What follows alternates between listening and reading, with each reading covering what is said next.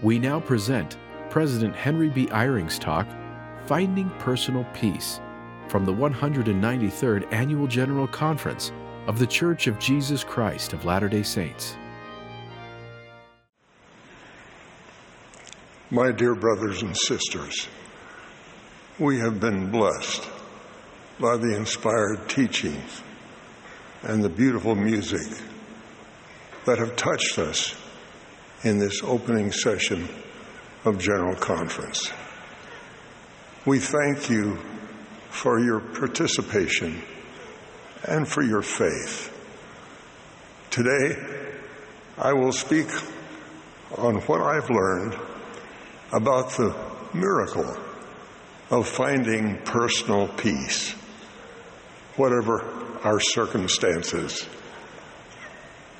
The Savior knows that all of Heavenly Father's children yearn for peace. And he said that he could give it to us. You remember the words of Jesus Christ recorded in the book of John. Peace I leave with you. My peace I give unto you. Not as the world giveth, give I unto you. Let not your heart be troubled, neither let it be afraid.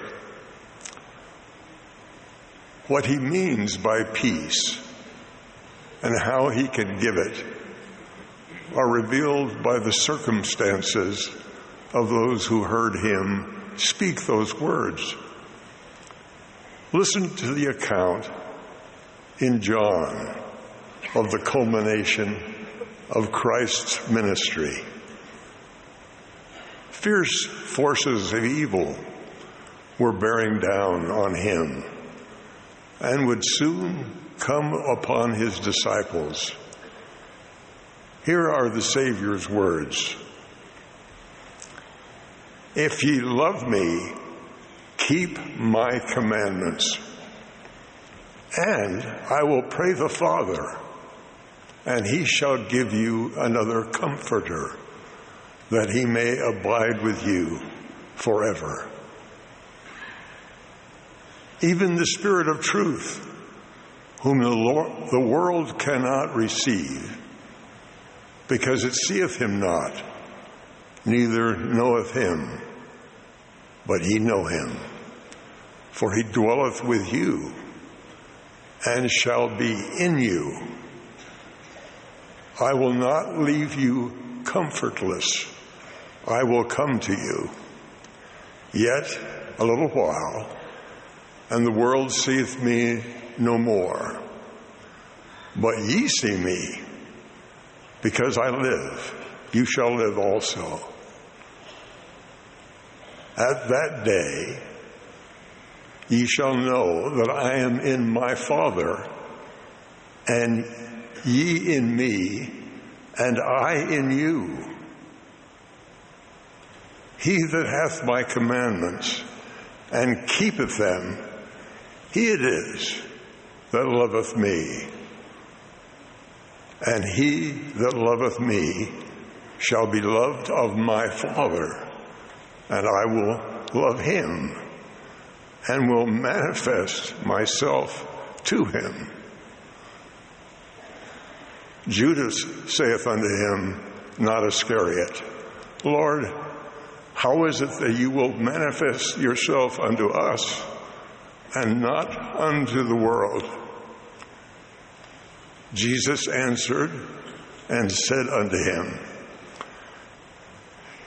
if man love me, he will keep my words, and my Father will love him, and we will come unto him and make our abode with him. He that loveth me not keepeth not my sayings, and the word which ye hear is not mine, but the Father's which sent me. These things have I spoken unto you, being yet present with you. But the Comforter, which is the Holy Ghost, whom the Father will send in my name. He will teach you all things and bring all things to your remembrance, whatsoever I have said unto you. Peace I leave with you. My peace I give unto you. Not as the world giveth, give I unto you. Let not your heart be troubled, neither let it be afraid. I have learned at least 5 truths from that teaching of the Savior. First, the gift of peace is given after we have the faith to keep his commandments. For those who are covenant members of the Lord's church, obedience is what we have already promised to do. Second, the Holy Ghost will come and abide with us. The Lord says that as we continue to be faithful, the Holy Ghost will dwell in us. That is the promise in the sacramental prayer, that the Spirit will be our companion and that we would feel in our hearts and minds his comfort. Third, the Savior promises that as we keep our covenants, we can feel the love of the Father and the Son for each other and for us. We can feel their closeness in our mortal lives, just as we will when we are blessed to be with them forever. Fourth, keeping the Lord's commandments requires more than obedience. We are to love God with all our heart, might, mind, and soul. Those who do not love him do not keep his commandments. And so they will not have the gift of peace in this life and in the world to come. Fifth, it is clear that the Lord loves us enough to pay the price of our sins so that we can, through our faith in him and our repentance, through the effects of his atonement, have the gift of the peace that passeth all understanding in this life and with him eternally. Now, some of you, perhaps many, are not feeling the peace the Lord promised. You may have prayed for personal peace and spiritual comfort, yet you may feel that the heavens are silent to your pleading for peace. There is an enemy of your soul who does not want you and those you love to find peace. He cannot enjoy it. He works to prevent you from even wanting to find the peace the Savior and our Heavenly Father desire you to have. Satan's effort to sow hatred and contention all around us seem to be increasing. We see evidence of it happening among nations and cities, in neighborhoods, in electronic media, and all across the world. Yet there is reason for optimism. It is that the light of Christ is placed in every newborn child.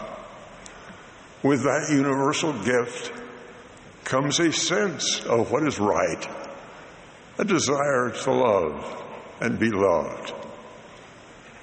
There is an inborn sense of justice and truth in every child of God as he or she comes into mortality. Our optimism for personal peace for those children lies in the people who care for them, if those who rear them and serve them have worked to receive the gift of peace from the Savior, they will, by personal example and effort, encourage the faith of the child to qualify for the supernal gift of peace. That is what the Scripture promises. Train up a child in the way he should go, and when he is old, he will not depart from it. It will require the one charged with the child's care and nurturing to be worthy of the gift of peace. Now, sadly, we have all felt the pain of children raised by inspired parents, sometimes one parent alone. And those children choose, after a lifetime of faith and peace, to take the path of sorrow. Even when that sadness occurs, my optimism rests in another gift from the Lord. It is this,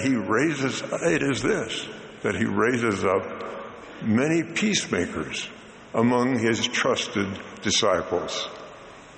They have felt the peace and the love of God. They have the Holy Ghost in their hearts, and the Lord can guide them to reach out to the wandering sheep. I have seen it over my lifetime and across the world. You have seen it as well. At times, when you are being led to the rescue, it may seem accidental. Once I simply asked someone I met on a trip, "Would you tell me a little about your family?" The conversation led me to see a picture of her adult daughter, who said she was struggling.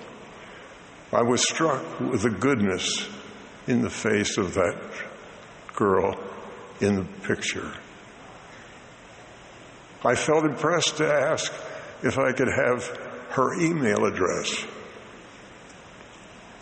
Her daughter, she had told me, was at that moment lost and wondering if God had any message for her. He did. It was this: the Lord loves you. He always has. The Lord wants you to come back. Your promised blessings are still in place. Members across the church have felt the Lord's gift of personal peace. He is encouraging everyone to help others have the opportunities to come unto Him and qualify for that same peace themselves. They, in turn, will choose to seek inspiration to know how they can pass that gift along to others. The rising generation will become the nurturers of the generation to follow. The multiplier effect will produce a miracle. It will spread and grow over time, and the Lord's kingdom on earth will be prepared and ready to greet Him with shouts of Hosanna. There will be peace on earth. I bear my sure witness. The Savior lives, and He leads His church. I have felt His love in my life, and His love and concern for all of Heavenly Father's children. The Savior's invitation to come to Him is an offer of peace. President Russell M. Nelson is the living prophet of God in all the earth. He has said, "I give you my assurance that regardless of the world's condition and your personal circumstances, you can face the future with optimism and joy. I express my love to you. Your great faith and love are reaching people and allowing the Lord to change hearts and so gain a desire to offer others the gift of peace that passes all understanding. I pray that you may find peace, help many others to find it, and pass it along. There will be a wonderful 1,000 years of peace when the Lord comes again. I so testify in joy and in the name of Jesus Christ. Amen.